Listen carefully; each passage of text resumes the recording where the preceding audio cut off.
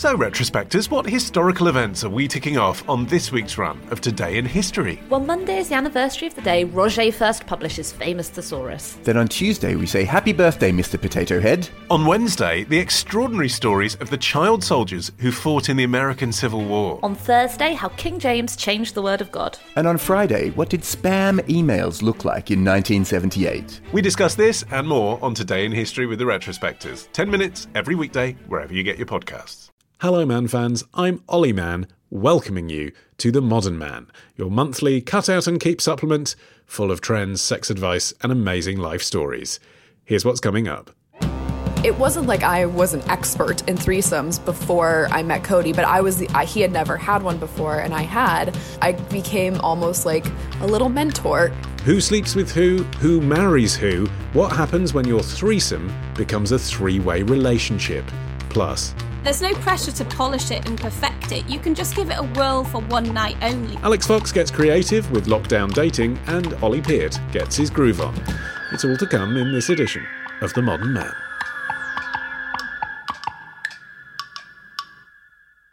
But first, your letters, and hello to our ambassador for Bolton, Jake Kirkman, who has been in touch to say, Ollie, I feel it's right to use my powers to declare a ambassador for the small town of Poniatowa in Poland. My girlfriend Mags introduced me to the world of the modern man when we took a road trip around the north of France, and I've never looked back. She deserves an honorary title for her hometown. Jake, that is as may be, but frankly, you are drunk on power here. The ambassadorship for Bolton is in itself honorary, and I am the dictator who gets to choose whose patch is whose. I would have thought that was obvious. What you're doing here, in an act of sheer nepotism as well, awarding a patch in a different country altogether to your own girlfriend, is effectively a coup. You have no authority here, Jackie Weaver. Step down. Elsewhere, hello Adam, who says, Ollie, I've been a fan of all your shows for many years now, and I don't usually email podcasts that I follow, but I had to get in touch after your interview with Olivia last month. I'm 27 and I have been struggling with eating disorders for 9 years. Only recently have I admitted to myself I'd had anorexia, and only during a particularly low point in lockdown have I finally managed to get a referral for support. I'm recovering now, but I still have a long way to go. Outside of my therapy, I don't usually hear about others going through similar situations, so listening to Olivia's experience helped me recognise I am not alone. Adam, thank you for the email. Well done on reaching out and getting the therapy that you need. I will be forwarding that on to Olivia, and if you want to share your story on the show for similar reasons, please do get in touch, modernmanwith2ns.co.uk. You can click feedback there and reach out via our website.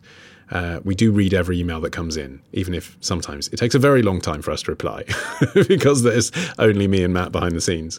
Right, final thing just before we get going on this month's edition, a big thanks to our sponsors, the world's largest craft beer club with over 170,000 active members, beer52.com. You may be wondering to yourself, Ollie Man, what are you doing promoting beer? You had a gout attack last summer. To which I would say to you, au contraire, sir or madam. You are, of course, correct that I should probably be cutting down on the amount of beer that I drink, but that is exactly what Beer 52 has allowed me to do. They made it super easy for me to change my monthly case of beers, to a bi-monthly case. So now it works out as 1 can of beer a week, and I save it for a Saturday night, and it is a highlight of the week. This Saturday night I cracked open a can from Brew York. They're a brewery based in York, DC, and it was an absolutely scrumptious rhubarb and custard pale ale called Rhubarbara Streisand. I mean, if you want to get a free case of 8 craft beers just for listening to this podcast, you can try it yourself. Go to beer52.com/modern, and you only need to cover the cost of the postage, £5.95, to receive your first trial box of free beers, plus a magazine, plus a snack. That is beer52.com/modern. And thanks again to them. Right, coming up, you will learn what a picture pictor is. You will learn how to get high-fived on New Year's Eve. And you'll learn why pilots need PCs. Let's go.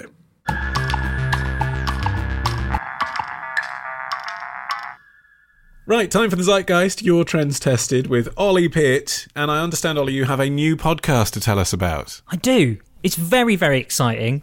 It's called The Après, and it's all about snowboarding, skiing, and that kind of stuff, which I Perfect love. for me. Have you been skiing? I went skiing once, by which I mean I went to Canada for a wedding, and the obvious activity to do whilst we were there was to take up skiing, and whilst I was waiting for my first lesson to begin, I fell over on my skis and dislocated my shoulder, which has become a recurring injury for a decade. Classic. It's less about the mountains, it's more about the stories from the mountains and the bit around it. The fun, the drinking and the being out and the music, all that kind of stuff. So we have, fun and games on the podcast. I enjoyed listening, even though I didn't know what you were talking about. I mean, to me, like Verbier and Andorra, these places all just sound like My Little Pony characters. But I enjoyed the acoustics. You had a crackling fire in the background. That was very reassuring. Yeah, basically, we're in our log cabin podcast studio. I got that vibe. I was Good. there. I was in Switzerland. I had a Campari in my hand. Hang on, Campari? What are you doing? Why not? Is it Campari and soda? Yes. I mean, does that even need to be said? Of course, and soda. Yes, it does. No, it doesn't. Yeah, it does. If you say martini, I'd like a martini. You're not drinking neat martini. I mean, you're obviously having a mixture of vermouth and vodka or gin. You obviously didn't order one in Fuerteventura in 2003. That's what happened to me. Never again. Anyway, you can find that if you search for The Après, wherever you find your podcast. And you don't even have to use the accented E. It will still find it. Well, actually, someone who sounds like they'd probably be a fan of your new podcast is Tom in Stoke Newington, who wrote to you last month to say that after a year in lockdown, he was getting pretty frustrated because he's an outdoorsy type who likes skiing and surfing and all that sort of stuff. And he wants to learn a new outdoor skill indoors. So the challenge was, what can you learn from your home that you can then test out in real life, as in leaving the house? How did you go? Well, I started off by using an app called Survivor Man, right? Because it literally is like, learn the skills you need outdoors. And because Tom has already been skiing and surfing, that kind of thing, this was something a bit different. And the idea of it is that you're in a helicopter and then you crash on a mountainside. Not something you want to do in real life. No.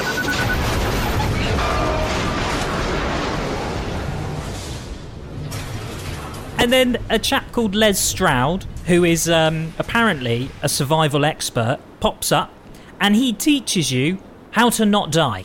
Okay, you've just survived a helicopter crash into a mountain. There's no rescue in sight.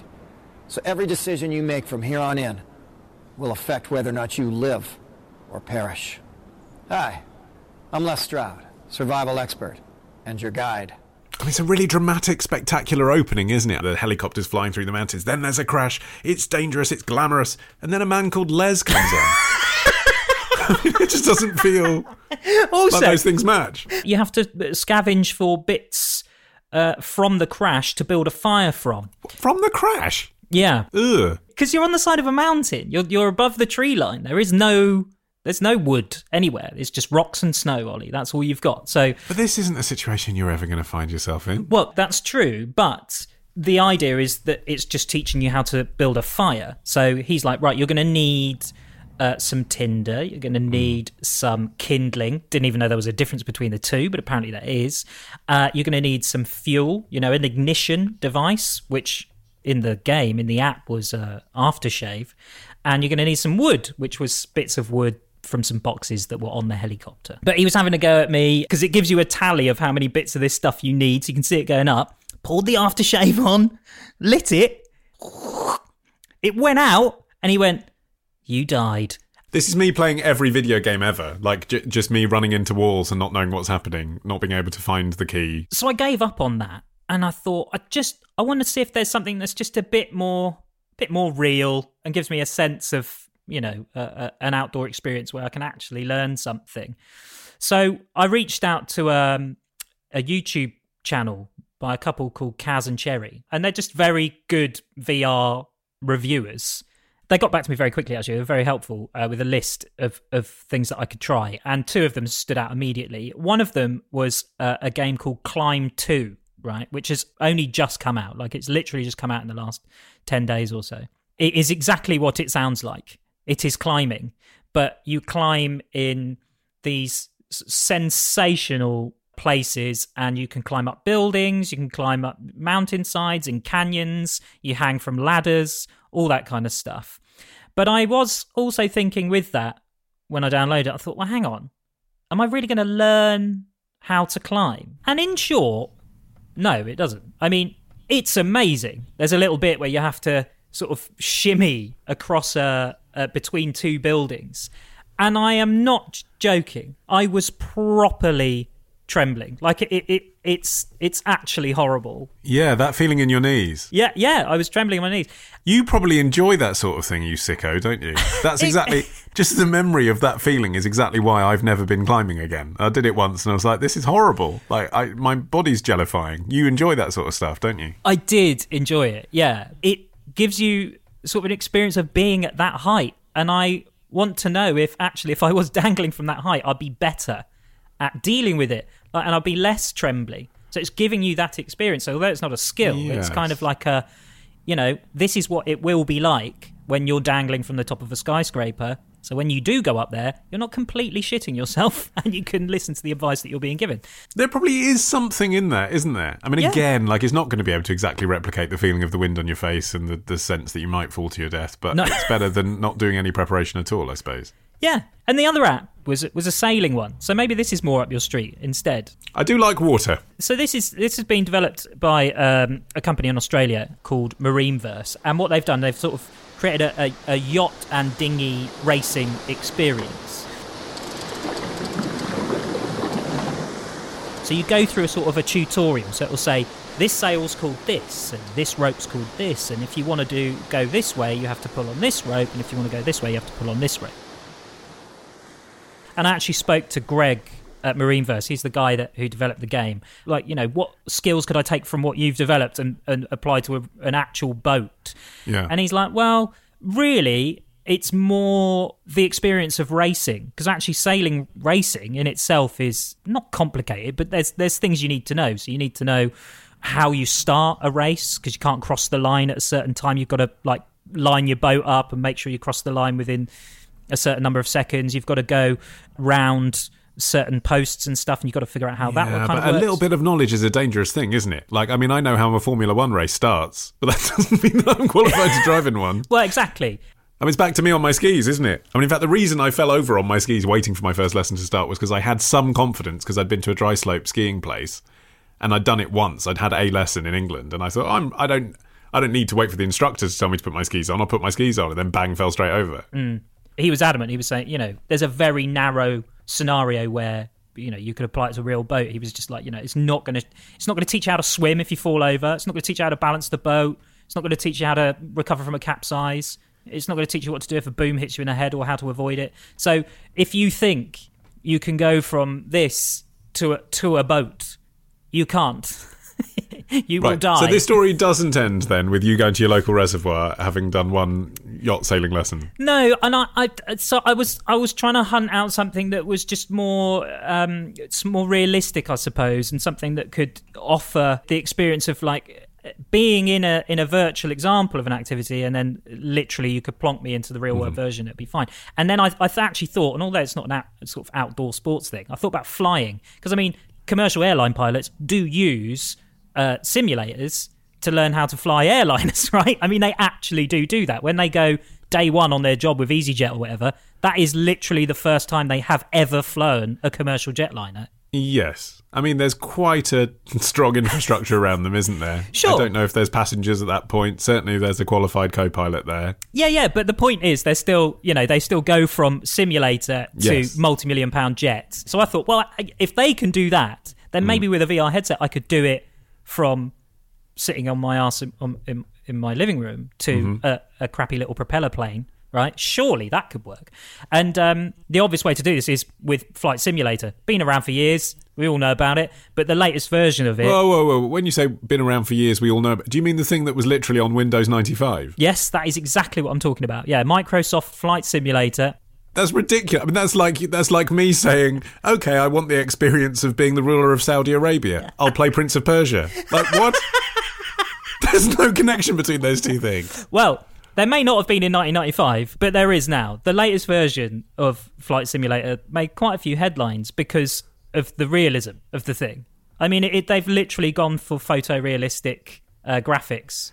But again, aren't you sort of like the gamification of it almost incentivizes you to fly it into a mountain, doesn't it? So again, of course are you you're really going to do training to fly properly? I mean, I remember Microsoft Flight Simulator 95, Yeah. flying it into that weird black building in Chicago. Yeah. Yeah, that's the first thing I did. Yeah. And so, of course, you're going to do that. But if my mission is to learn how to fly, potentially I could save thousands of pounds on tuition and hiring a real plane and fuel and all that kind of stuff. I feel like if this story ends with you flying an actual aircraft, I would have seen photo evidence of this on social media already because you wouldn't be able to contain your excitement. So is this going to a dead end? Yeah, it is. I'm sorry. I spoke to Mr. Microsoft and they said, oh, yeah, we'll give you a copy of it because you have to play it on a PC, but I don't have a PC. I said, well, can you lend me a PC then? They were like, no. It's the iRobot Hoover all over again, isn't it? It is, although that's arrived now. Oh, has it? Yeah, you were right as well. I have started talking to it. In fact, I love it, and I've named it. It's called Sucky.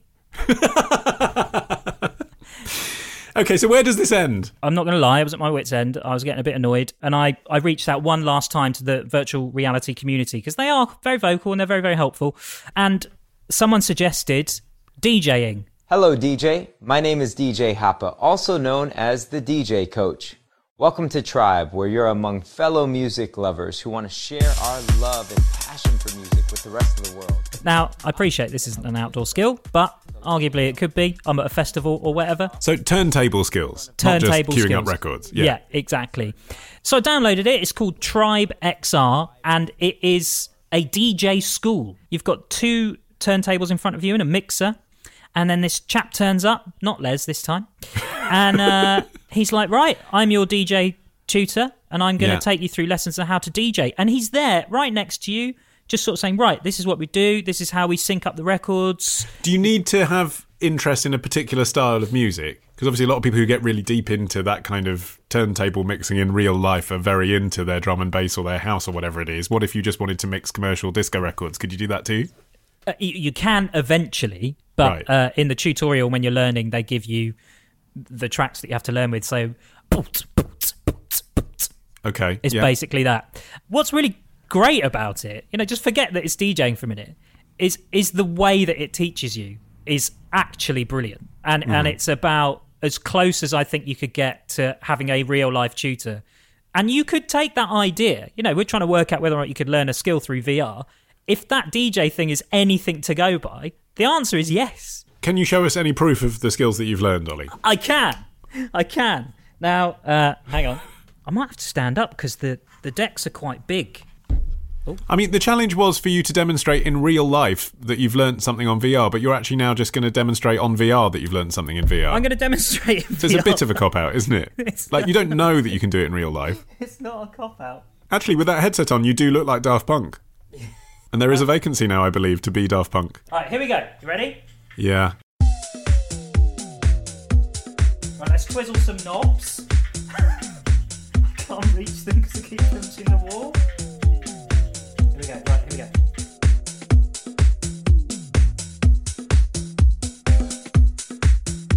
go. Have you sped it up a bit?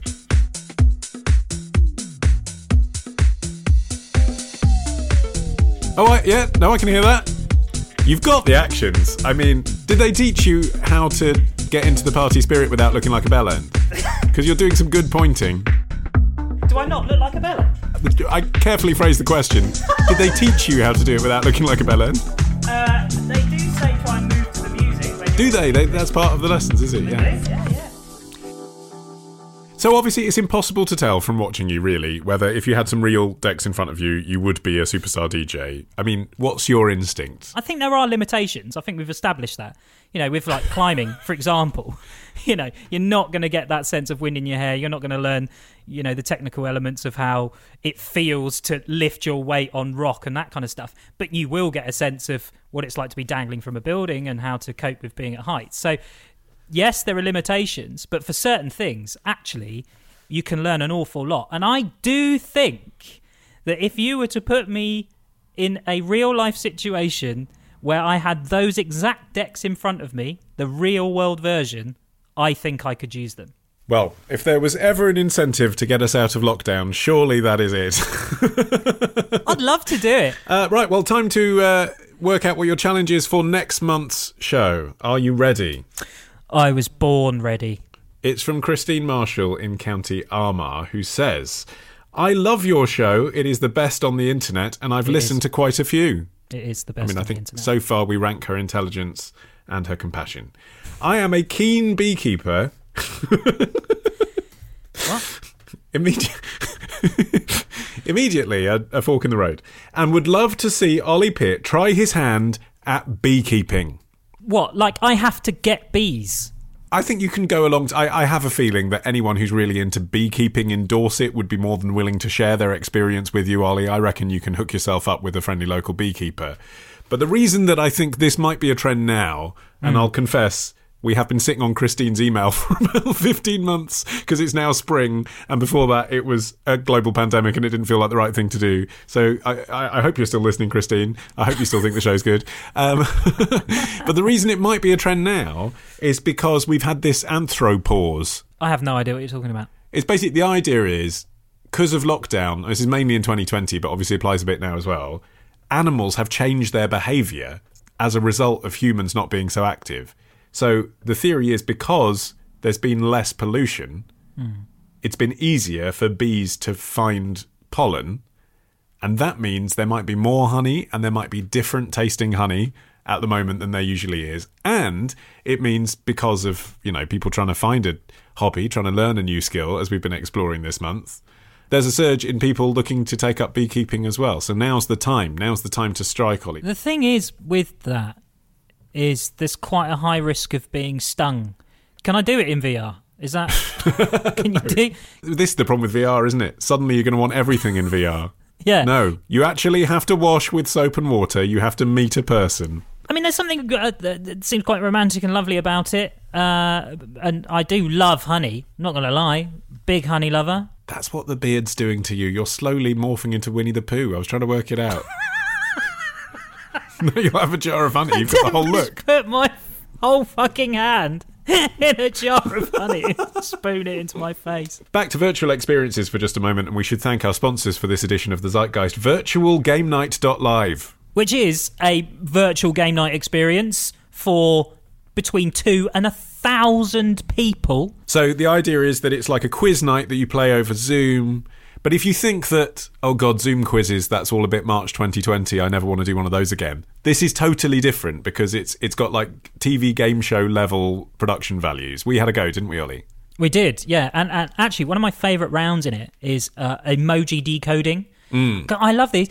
They pop up every once in a while on WhatsApp. You get on a WhatsApp group and it'll be like, ooh, what bands are these? And you've got a list of 10 and you've got to try and figure them out. And it's like, an aubergine and an egg. And you're like, oh, I don't know. There was a spelling bee. There was a fill in the blanks round. There was a world tour picture round. What's really cool as well is that Virtual Game Night can tailor their game to your group. So if you can book this just for a family game or just for a game with friends, but obviously a really great use for this is if you're hosting a party or you're doing a corporate event, and then they can tailor around for you. So like in-jokes basically about your group of mates, you can feed them that and they'll create a round based on you.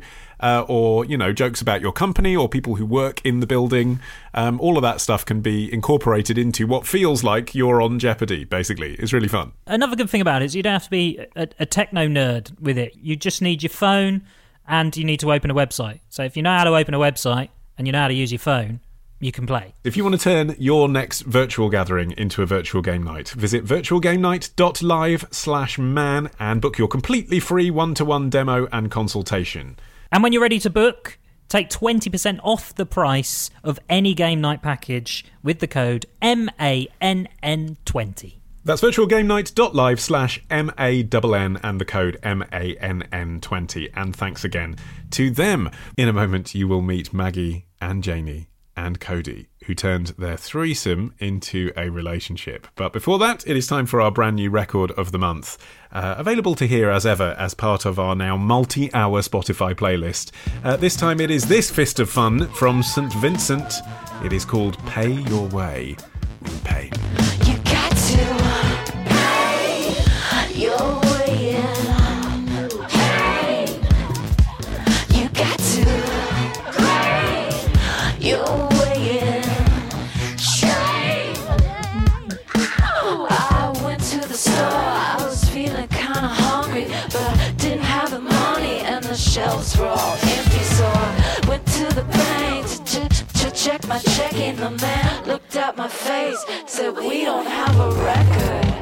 Oh no, you thought we had forgotten. The show is only getting started. The road is feeling like a puddle. Sit down, stand up, head down, hands up. Now, attitudes towards sexuality have shifted dramatically, even during my lifetime. Gay marriage is now legal, there is a question about sexual orientation on the census form this year, and 1 in 6 young Americans now identifies as LGBTQ. But less is said, I think, about polyamory. In the future, could we see 3-way marriages being endorsed by society, a relationship where a couple has become a throuple who live and sleep together with everyone's informed consent? Cody, Maggie and Janie from Tennessee are in just such a relationship. To begin with, Maggie and Cody were a couple, so I started by asking her how they met. So Cody and I met on Tinder, and it was supposed to be sort of like a casual thing. I had just gotten out of a relationship, and then we met, and we were supposed to be meeting for coffee. That's what I told my mom because I was still living at home at the time. And then instead I went to his house, which she's still a little bit salty about. And I knocked on the door, and 2 Rottweilers greeted me, and the entire house was covered in tribal masks. And I was like, what? This is exactly why my mom said to meet this guy at a coffee shop, because this is the end. I'm 22. I'm too young to die. I'm too pretty to die. But here we are. I had just gotten out of a relationship where I had found out about 3 months in that the person I was dating wanted 6 kids and to never move more than 2.5 miles away from her parents. And that was pretty quickly the end of that relationship. So, getting into anything, even if it was only going to be the most casual of sorts, I just wanted to make sure that there was a clear expectation there. On our first date, he told me, he's like, just so you know, I deleted my dating apps. And I was like, yeah, me too. Wow. Yeah. On the basis of really just 45 minutes of real life communication. Yeah. But we were never 100% monogamous. Right when we first kind of had that conversation, I was living with 2 other guys, and one of them happened to have a threesome the night before. And I was mainly just complaining about the fact that I couldn't get any sleep because they were up until, 4 or 5 in the morning. And as kind of a throwaway comment, Maggie said, no, by the way, that's something that is on the table for us as well. And as a mid-20-year-old man, you didn't have to give me too much of an opening before I at least wanted to see what that really entailed and if that was something that was on the table.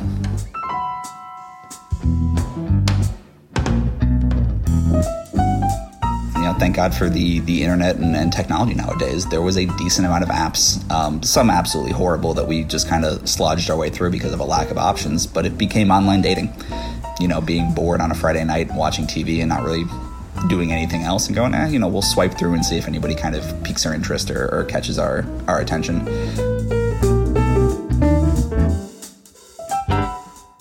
Presumably you're both attracted to different sorts of women. Like, how did you coalesce on the kind of, Venn diagram of someone that you'd both be interested in? I mean, I think that there's people that obviously would be our ideal person. You have your top of the line, this is everything that I am trying to check a box for. And then you have other people who you're still attracted to, but maybe it wouldn't be your first choice. But there's not necessarily anything wrong with that person. You still feel a connection. You would just prioritize certain things over. And I think once we understood where everyone's minimum comfort level was, that cast a fairly wide net. Do you remember the first time you had a third person in your bedroom with Cody? Yeah, I should. I don't remember her name. She was cute. I remember meeting her at a bar, and Cody suggested this bartender after work bar that was such a dump. And we got there, and I was like, Cody, we can't. This girl's going to be freaking out. Why are we meeting her here? And why did you trust the man who had tribal masks all over his house? Excellent to choose question. A romantic venue. Right? I was a bartender for many, many years, and I remember the quote-unquote creepy swinger couple who came through every weekend night. And any girl who was there by herself who was even moderately attractive, you could just see them, we'll cover your drinks, come home with us, we'll see what's going on. So that was never something that we never wanted to be that. We never wanted to be uncomfortable. We never wanted it to be something that was pushy or off-putting. It wasn't like I was an expert in threesomes before I met Cody, but he had never had one before and I had. So I became almost like a little mentor in like the art of the threesome. And it wasn't like I was explaining like crazy sex positions. It was like I was being like, okay, like this is fun.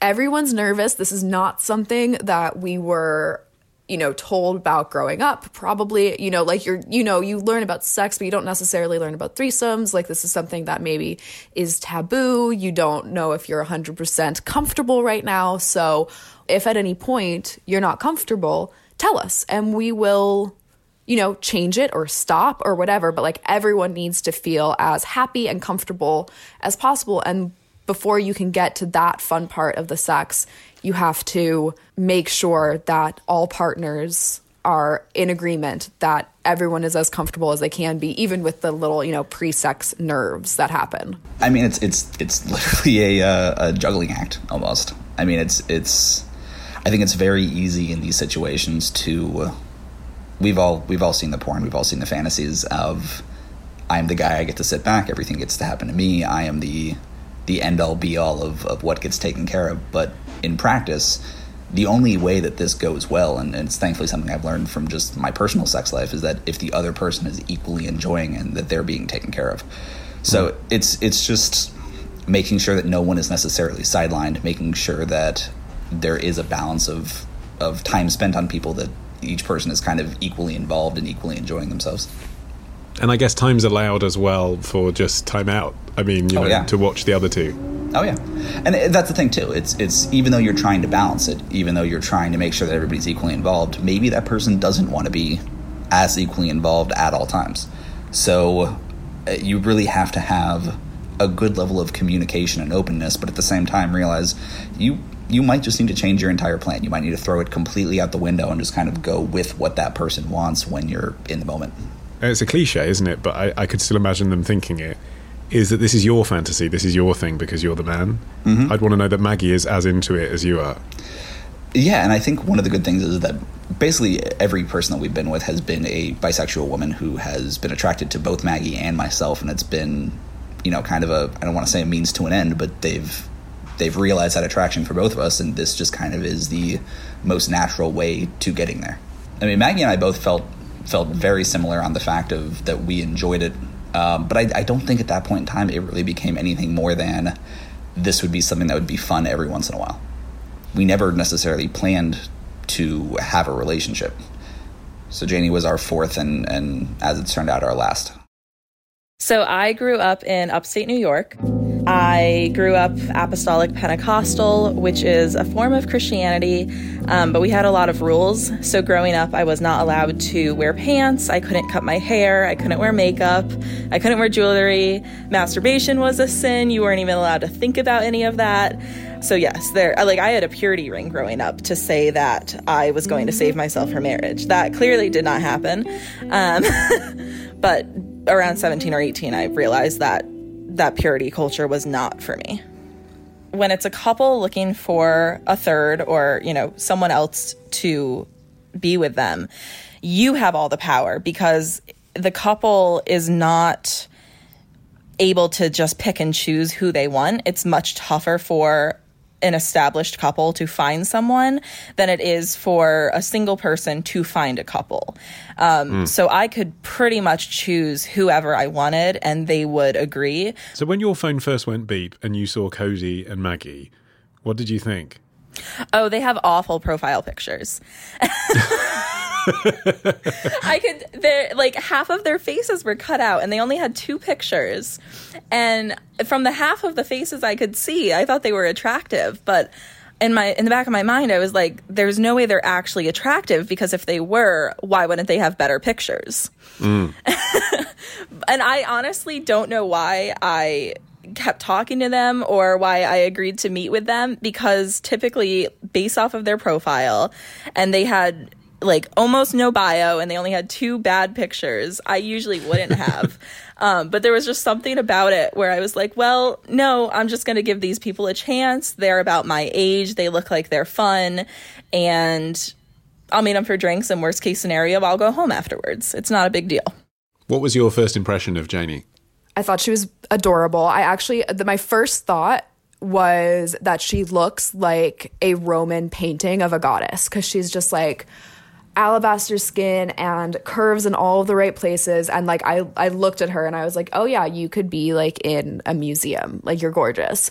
And she was really funny, super down to earth, really chill. Like someone that conversation happened really easily with. So she had done this before and was already in like a polyamorous situation before she met us. So it wasn't like the first time she'd done something like this. There didn't take that same coaching that we had done before. Although obviously lots of conversations still happened because it's, new people every time. But it was just easier, and we found we liked a lot of the same things. After that first date, I knew, like, if I keep seeing these people, I'm going to end up with them. And I wasn't sure if that was a good thing or a bad thing. It just really gradually, we were hanging out all the time, and we were seeing her once a week, and then we were seeing her twice a week, and then she never left our house. We were out at a bar, Janie and I, just like going out drinking, trying to get free drinks and flirting. And I introduced her to this random guy as my girlfriend. And she just kind of looked at me, and I just kind of looked at her, and I was like, well, I mean, I guess it's true. I mean, it's not true. And I still remember his name because he followed us on Instagram, which was weird. But like, and he still likes like our TikToks. He's on TikTok, and he comments on our TikToks. And I'm like, that's the first dude I ever told that Janie was my girlfriend. I mean, the thing that I think leaps to the mind of people who have never been in a relationship with three people in it is jealousy. Mm-hmm. Like, was there ever a moment where you felt that Maggie was more interested in Janie, or you felt that Maggie felt that you were more interested in Janie, or vice versa? In the beginning, there wasn't any real jealousy, but most of that also came from the fact that we were communicating about it. I love both of my partners equally, but at the same time, they are very different people. And I feel like one of the benefits of this type of relationship is that it allowed different people to occupy different spaces for each of us. It's funny, like sex, I'm really not jealous about. We all have our different things that we need. We all have different times that we need it. And so that part there was never jealousy. There was some parts of our relationship, like Cody's a rock climber, and something we did together was rock climb. And I am not a rock climber, but I was doing it with him. It was like, we are dating. I'm going to do this thing with you. And I remember when things started to get really serious with Janie, sitting him down and being like, I don't care what you guys do together. I don't care what you guys are, hanging out, just the two of you, because I traveled a lot for work. So there were lots of times where it was just the two of them. But I was like, I don't want you guys to go rock climbing without me, because that's like kind of our thing. Now, I am happy for them to go rock climbing without me, because rock climbing makes me anxious. And there are enough things in life that make me anxious. So I don't need to confront that anymore, because he has someone to do that with. And that's great. But it was important to you to save something. Yeah. When you're in a relationship like this, the biggest thing is just to communicate about everything, no matter how little you think it is. Now, of course, that communication does not mean that everyone is always going to agree. It just means that we're going to know what the other person is thinking. So when there are times that maybe two people agree on something and the other doesn't, our course of action will depend on what that thing is. And eventually we just make sure that we all agree on that determined course of action. So, for example, if it's something like Maggie and Cody think that we should go to the aquarium, but I don't want to, probably they would just go without me and I would stay home as long as I'm comfortable with that. If there is a bigger decision, like we recently moved halfway across the country, that, of course... that is a bigger decision than whether or not you go to the aquarium. Yeah. That, of course, is something that all three of us are going to have to agree on. And if there was one of us who did not agree, we wouldn't do it. every relationship I've been in. You start out, you're having sex all the time. It's super fun, whatever. You know, you meet up, you have dinner, whatever, you have sex at the end of the night. And then as you sort of get more comfortable and, right, you're hanging out, and maybe you don't have sex that night. Maybe you're just tired. You know, that happened with mine and Cody's relationship, and that's when it really started feeling comfortable and whatever. And then that happened with our relationship with Janie. We'd invite her over. We'd maybe even go out to dinner or go out to a bar or whatever. And then we'd come home and we'd just fall asleep. And that's kind of when it all happened so naturally that there wasn't one point where we were like, oh, this is just like a straight up grown up relationship, because it was like every other straight up grown up relationship we'd ever had. Did you know what to call it? No, because there's not a good word. Like, triad is awful. It sounds like either like some culty thing or like a math thing.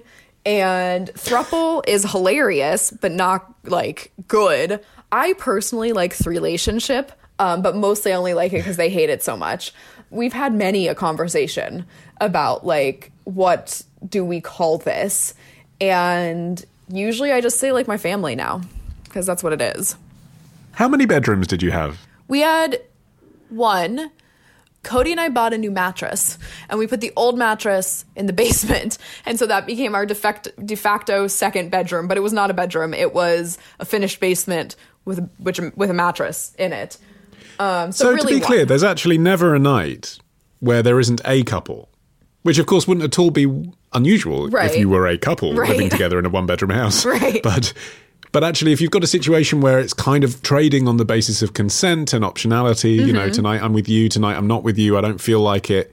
Actually, someone has to sleep with someone else every night. And I suppose the problem is that the default isn't obviously you and Cody all the time. Right. Yeah. And that was definitely more complicated when we first started dating, because we had a king-size bed, and so we decided that, well, we should just all three sleep together, and none of us were getting any sleep.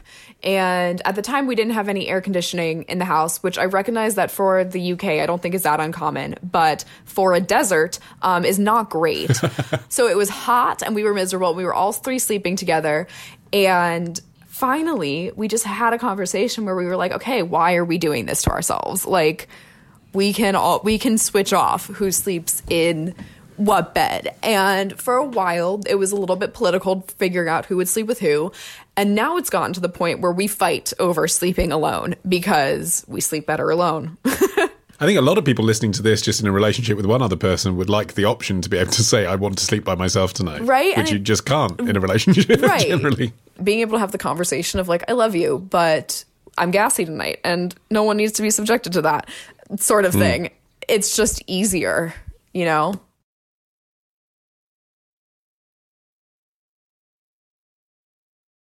So Maggie and Cody decided to get married over a plate of pupusas, as I'm told. And I remember Maggie texted me that same day, and she was like, Cody and I just decided we're going to get married. And this was not a huge surprise. From our first date, I thought that they had been together for so much longer than they were, because they just clicked so well and they seemed so comfortable and they clearly loved each other. And I mean, they were just so confident in their relationship. We were very close with Janie, but we hadn't gone through the whole, like, we hadn't said I love you to her yet and that kind of thing. And that kind of developed in between Cody's and my courthouse marriage in January and our sort of more public wedding in May. And those 5-6 months where things really, like, we confronted how serious everything had gotten with Janie. And so it kind of happened alongside our marriage process. Did it feel weird being maid of honor? You know, you're standing inches away from the people that you regularly share a bed with and see yourself as in a relationship with, and they're marrying each other, and you're just standing there like you've got nothing to do with it. It was actually kind of validating. It showed me how important I was in their relationship, because even when they got married and I was the maid of honor, at that point, I was still not completely equal with them, again, just because they had so much more history than I had with them. And we hadn't realized that we were actually in a relationship until so much later. So it was kind of validating to show like because they didn't invite any guests outside of family and their photographer. And it was very encouraging for me for them to say, you know, you are the only person who is important enough to us, who is not related to us, that we want at our wedding. And both of them checked in with me on the day of the wedding to make sure I was feeling okay about it. And of course I was. Mostly I was just really excited for them because I could see how happy they were. What were your vows? We actually wrote our own vows. You know, they were uniquely us. We didn't want to have the traditional to having to hold death to us part. It was more of focusing on the fact that we wanted to be there for each other in the situations that we knew we would. We wanted to focus on the things that we already weren't great with in the relationship. We wanted to focus on being more communicative, more available, more there for the person. It was almost, in my mind, kind of a roadmap of where we wanted it to be, less so than the traditional, this is your contract to move forward. Well, because the contract is between two people. Yeah, there was no fidelity clause. Right.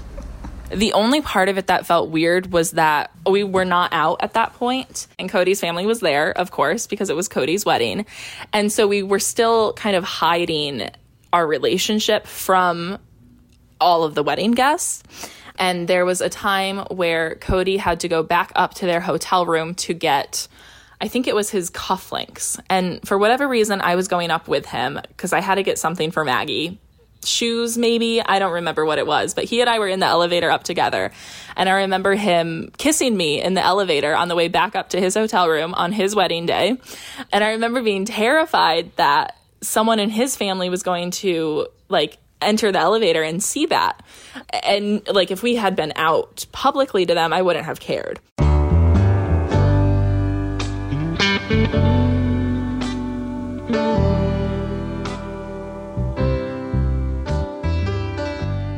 Still to come, what happened when Cody, Maggie and Jamie did come out to their families? And could their throuple ever become a quadruple? That's next, after this. This episode of The Modern Man is supported by Manscaped, the best in men's below-the-waist grooming. Now, what you do with your pubes is a personal choice, but a lot of fellas like to prune their private privet, so their downstairs doesn't look like a raw sausage slung into a Sasquatch's slipper, and their partner doesn't have to fight their way through a hairy hedge maze to get to the goods in bed. But I've heard a ton of horror stories, from the chap who gave himself a chemical burn so bad with hair removal cream that the resulting bushfire required hospital treatment, to the guy who had to commit to depilating his entire arse after accidentally sitting on a home waxing strip. Thankfully, Manscaped has perfected the greatest ball hair trimmer ever created, the Lawnmower 3.0. It has a premium ceramic blade, it's waterproof, so you can simply wash away your clippings with your drippings in the shower, plus the LED light helps you safely see what you're up to down there. Check out their other products too, from boxers to cologne. You can get 20% off and free shipping with the code MAN at manscaped.com. That's 20% off with free shipping at manscaped.com and use code MANN. Your balls will thank you. Okay, back to our throuple now, and it's time for Janie to come out to her evangelical Pentecostal family. How did she tell them she's in a 3-way bisexual relationship? I came out to my family a little over a year after meeting Maggie and Cody, and at that point, that was when we had realized that it was more serious. This was after Maggie had already referred to me as her girlfriend, and she and Cody had conversations about it, and they had conversations about it with me, where we realized we were in a relationship and we had to talk about what that meant and what that was going to look like in the future. I was going to go back to New York for Thanksgiving, but I was only going to be there for a day. So I was going to fly back on Thanksgiving, and then the next day I was helping a friend who was actually moving to Colorado, and so I was going to drive with her. So I was only going to be in New York for a day, and my plan was to go home for Thanksgiving, tell my mom, by the way, I'm bisexual and I'm dating a couple, and then immediately go home afterwards and not have to deal with any of the repercussion. And I told my cousin that, and my cousin was like, no, that is a terrible idea. How about you let me tell her now, and then when you come home for Thanksgiving, she can ask you questions about it and like be more okay with it by the time you come home. So I let her do that. So she actually came out for me. So she told my family that I was bisexual and that I was in a relationship with a man and a woman. And then a couple weeks later, I came home for Thanksgiving, and I was expecting a lot of questions about it. But instead, really, no one wanted to talk about it. It seemed like it was a topic of discussion that did not come up until about 10 minutes before I had to meet my friend to drive with her. And all my mom asked was, "What's the name of that girl you're seeing?" And I said, "Her name is Maggie." And my mom said, "And you really like her?" And I was like, "Yes, I really like her." She was like, "Okay." And that was the only conversation we had for like the next 6 months. My mom has just always been someone that takes in whoever. So if someone doesn't have a place to go on Sunday night for dinner, which granted most people don't, they come over to our house. So it wasn't unusual for me to bring friends or girls I had crushes on or boys I had crushes on to Sunday dinner. My mom has met many of my casual fuck buddies because I brought them to Sunday dinner, which is not appropriate, but you know, whatever. So Janie came home like pretty early on, and then my brother's gay. He came out when he was 13. I never really came out. I just told my mom I was dating this cute girl, and that's, you know, how she knew. And we didn't really ever properly come out with being polyamorous. We were just like, my mom was basically like, "Yeah, so Janie," and I was like, "Yeah," and that was the whole conversation, because if you're good, I'm good was kind of the whole thing.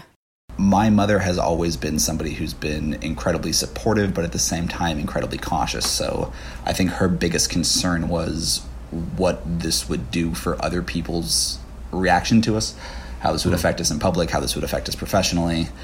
So there was some concerns that were expressed, but it wasn't in terms of not being supportive or in a negative aspect towards Janie, more of just a lack of understanding about the core nature of the relationship. Has it affected you in business? Has it affected the way that people see you, do you think?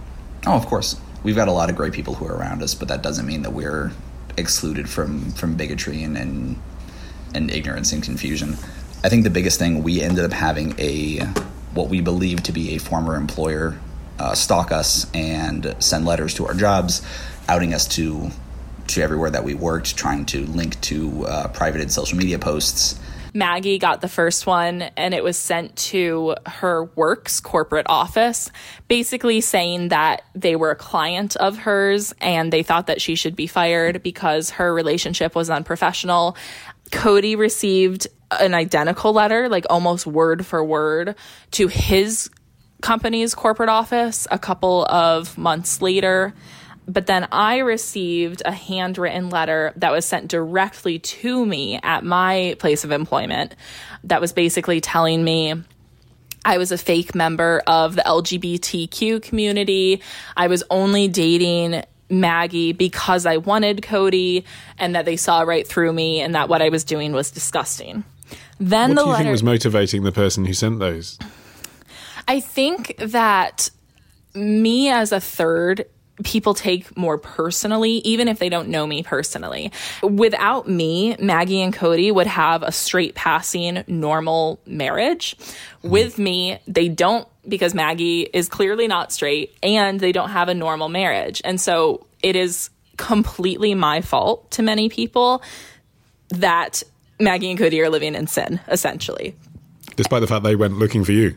Right. You know, people look at three people and they're like, that's weird, but they don't automatically think throuple. Whereas people look at Janie and I with the way we dress and the way we present ourselves, and they think, fucking queers. And even before we moved to Tennessee, even in being like in more rural parts of Colorado, even though Denver is an extremely liberal and Colorado technically like votes blue, you know, still there were places where Janie and I, we would like hold hands and then we'd get back in the car and be like, that was risky, right? Like we were feeling the same thing. We don't really kiss in public all that often just because that's not who we are anyways. Like we don't kiss in public even if it's just the two of us all that often, maybe like pecks on the cheek. And if people have questions, they're welcome to ask. But like I said, people's brains don't immediately go to throuple. So it's rare for people to have questions because they mostly just, their brains don't believe what they don't want to believe. So if they see the three of us holding hands or whatever, being affectionate, they think like, oh, that's a weird friend group, not immediately like they probably all have sex. There was another time for PDA where we all went out for New Year's. And we were in a bar, and it was actually our first New Year's together. So I had only known them for a little over a month at this point. But they wanted me to spend New Year's with them, and we went to a bar, and at midnight, Maggie and Cody kissed each other. And then Cody turned and kissed me, and then Maggie turned and kissed me. And there was a man over by the bar who turned around and saw it happen, and his jaw just dropped. And then I believe he gave Cody a high five and walked away. How would you feel if Janie wanted to have an open relationship? Oh man, I'm going to blow your mind. So we are in an open relationship. Right. So what does that mean? I think that means that we all got together at a very, very young age. And we took a look at what a relationship means to us. And we know that primarily it's that level of companionship and of closeness and of building your life with somebody. And I know that for most people listening to this, you hear about somebody who's in a relationship with 3 people and you assume that sex is the end-all be-all or very, very high on the list and a massive part of what we are and what we do. But it's really not. It is a part of us and it's something that we enjoy, but at the same time, it's pretty low in the list in terms of actual priorities. So with that, and the fact that we've all been in outwardly facing, interacting with multiple people, we didn't just necessarily want to end up cutting that off, whether that be maybe I'm not comfortable in something that they would like to pursue, whether that be, hell, there's a cute girl who wants to go out for drinks. Are you guys okay with it?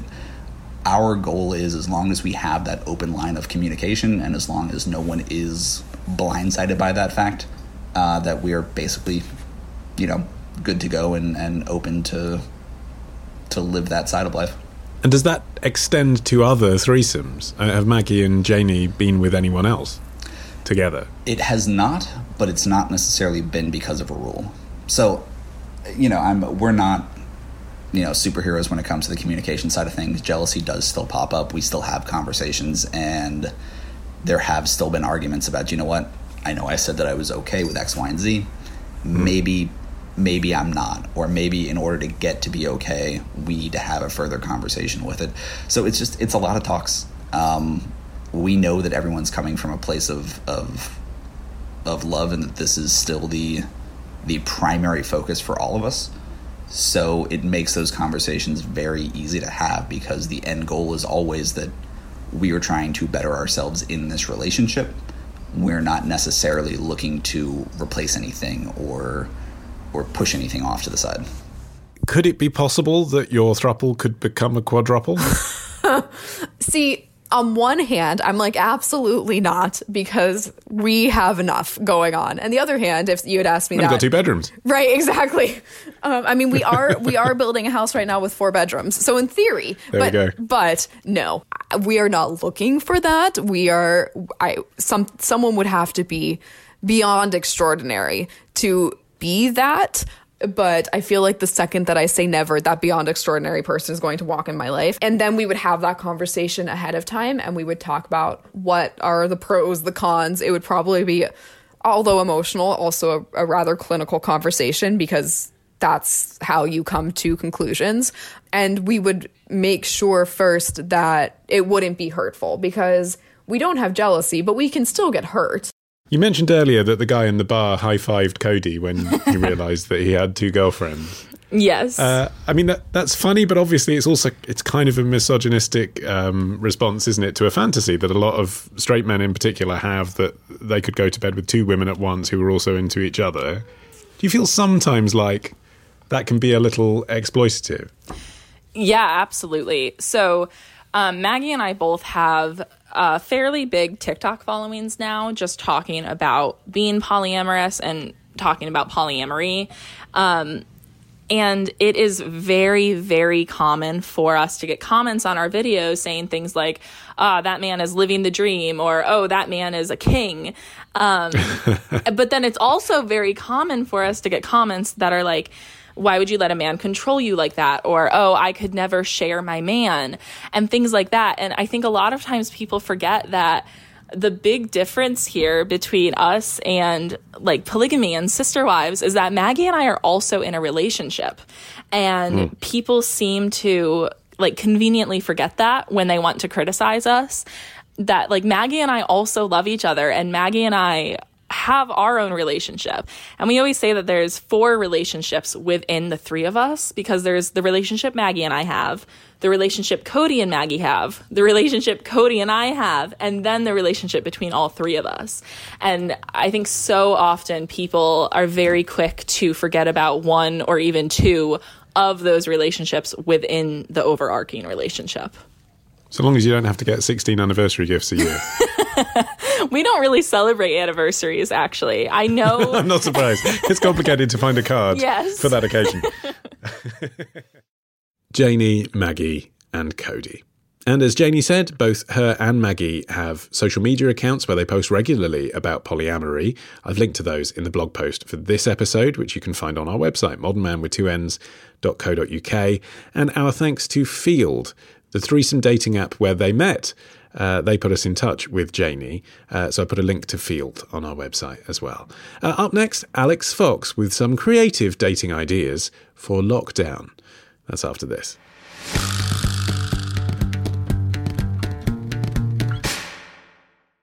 All right, let's answer your sex questions now. It's the Foxhole with Alex Fox. Hey, Alex. Hello, Ollie. My knapsack is packed with enchanted apples, golden coins and magic potions, and my life is on full. And well illuminated, I understand. Yes, this week I have been looking at light bulbs in 2 very different contexts. The first one, anyone who... So long as we're talking about context and not orifices, carry on. Orifices may or may not feature. I cannot guarantee that they won't. It's a general disclaimer, actually, on the segment. I'll start off with the suitable for work version. In fact, particularly suitable for work. Anybody who follows me on Instagram will know that I'm slightly obsessed with having smart bulbs in my house. The ones that you can control through your Alexa or on a mobile phone app that change colour and intensity.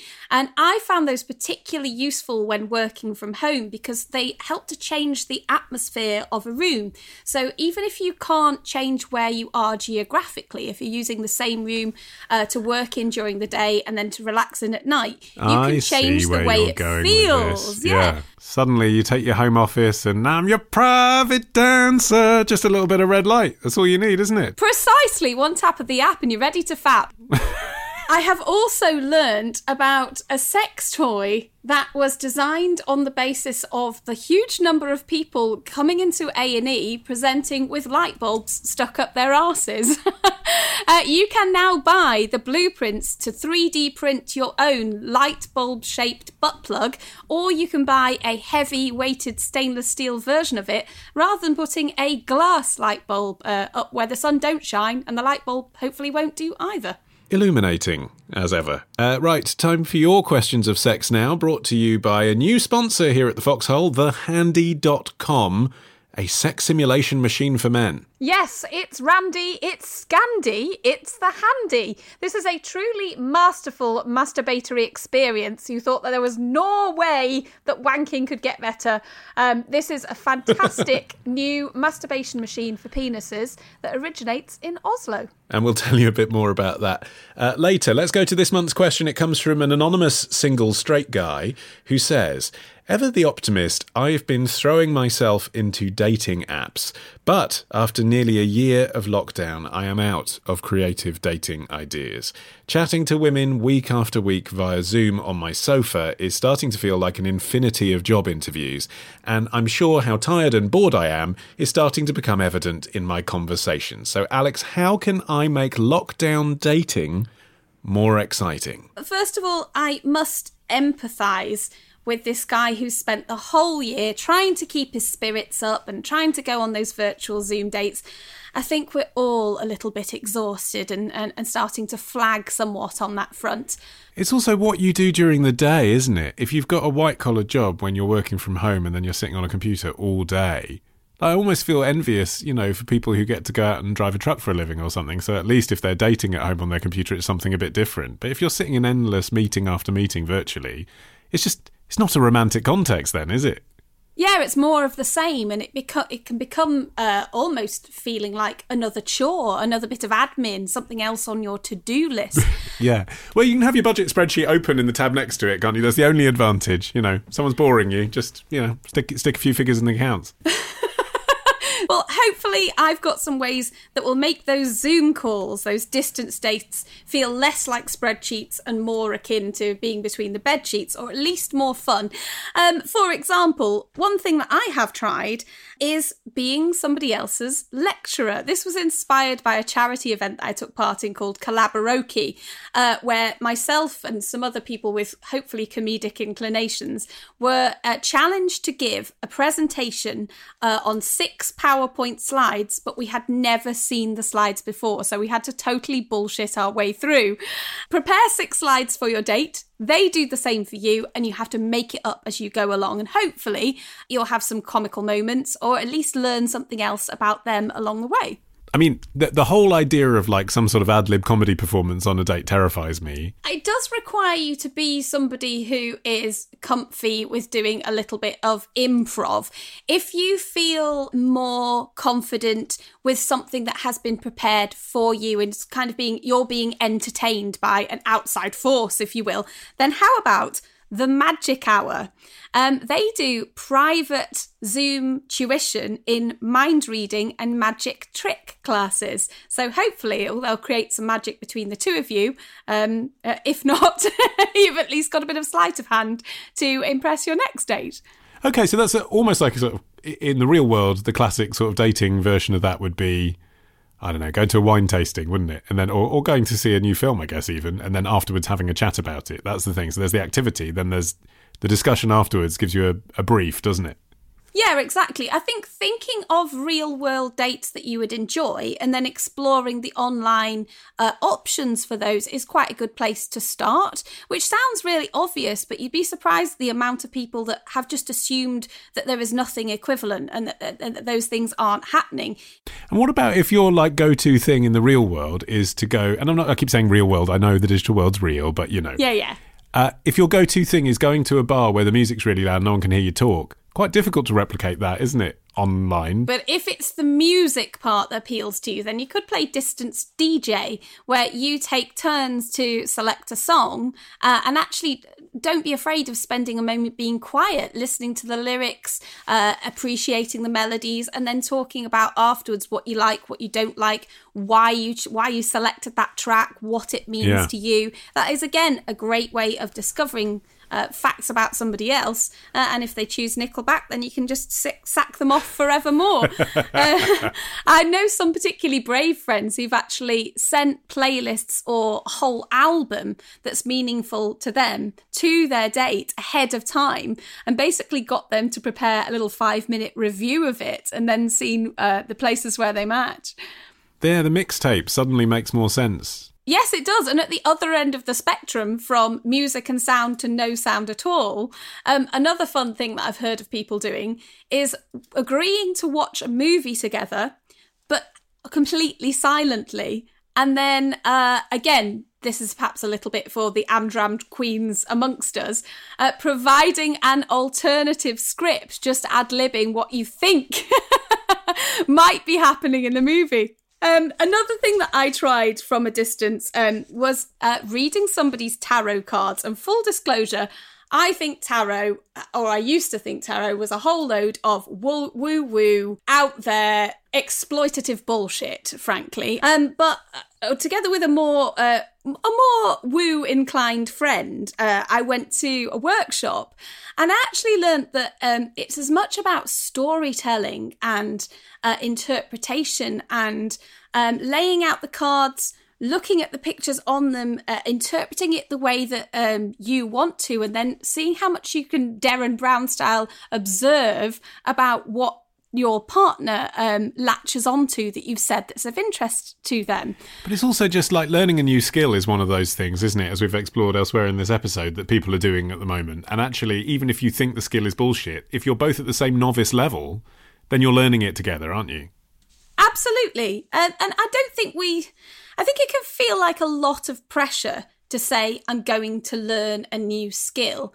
You can just try something. Yeah, just try it out. Yeah, there's no pressure to polish it and perfect it. You can just give it a whirl for one night only and not expect or place that expectation on yourself to become a master of it. And what about for people who actually have met up in person? Because even during the most intense period of lockdowns, we've been allowed to go and meet one person outdoors, and some people have been using that for dates. Can you make dating from a distance more fun when you're outdoors?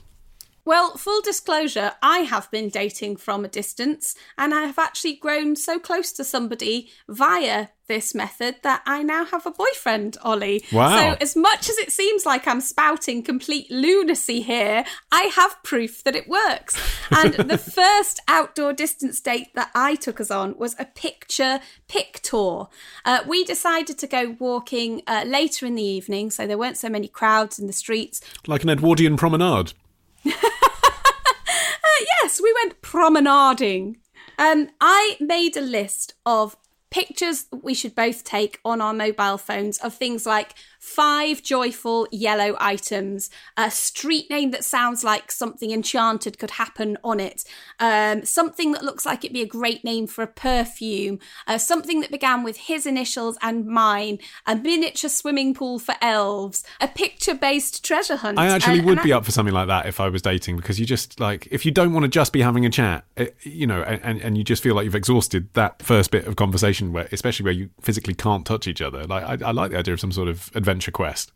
It's a nice diversion, and I actually then challenged myself to paint some of the nicest pictures that we'd taken, and I turned them into a card for him, because Nice. I am endlessly and really quite nauseatingly romantic. Another option is geocaching. You download a geocaching app. I think it costs about £4 or so for a month. It works a lot like Google Maps. It uses GPS to tell you where you are in relation to tiny little hidden geocaches, many of which are repurposed photo canisters, old photo film canisters, which have a little list of everyone who's found them before inside. Sometimes they have tiny treasures like sequins or miniature toys. Hand sanitizer. Yeah, hand sanitizer. They're hidden all over the UK.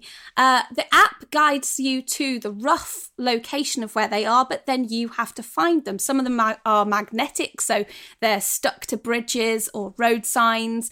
Some of them are hidden under the earth, so you have to dig a little while. You get to then sign your name with your date, take a little picture together, and if you want, you can also leave your own treasure inside the cache for someone to find perhaps on a future date. In a way, I mean, I'm not advocating this long term, but in a way there's something quite charming about the kind of dating people are doing.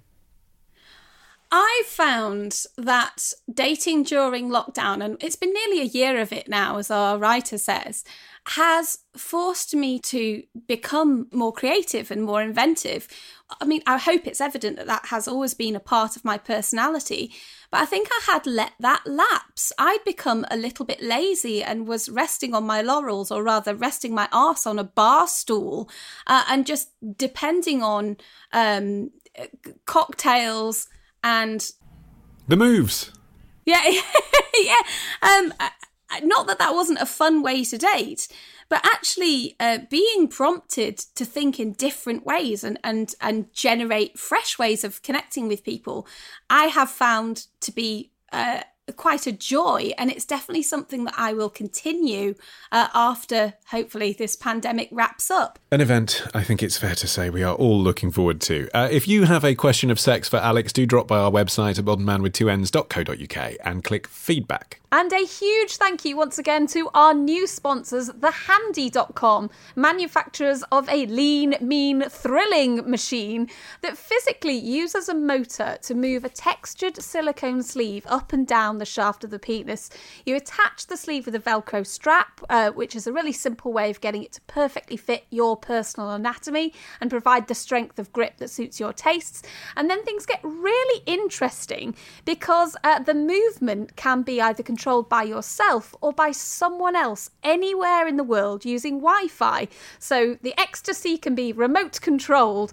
It can also be synced up with things like adult videos or VR porn for a fully immersive effect. Check out more information at thehandy.com. And if you want to try it, do use our discount code FOXHOLE at checkout for free express shipping. That is FOXHOLE at thehandy.com. Thanks, Alex. Cheers, my dears. And with that, we have very nearly reached the end of this episode of The Modern Man, but there is just time to appoint a new man-ambassador. It is Kat Dawson in Sydney, who says, Ollie, I've listened to your show since it started when I lived in the UK. Now back in Oz, I recommend it to anyone that will listen and have bought you a few beers as a thank you. Could I please be man-ambassador for Marrickville in Sydney's Inner West, which was just rated one of the top 10 cool places to live in the world. We have more craft breweries than any other suburb. I recommend a Marrickville Grifter Serpent's Kiss Watermelon Pilsner or a Sea Boogie Cucumber Kolsch. Thank you for the money, Cat, and for the beer tips. I now pronounce you man-ambassador for, heck it, you can have Sydney itself. I'm feeling generous. G'day. Meantime, our theme music has been by Django Django, the producer has been Matt Hill, I've been Ollie Mann, and we'll see you with something new on the 10th of April.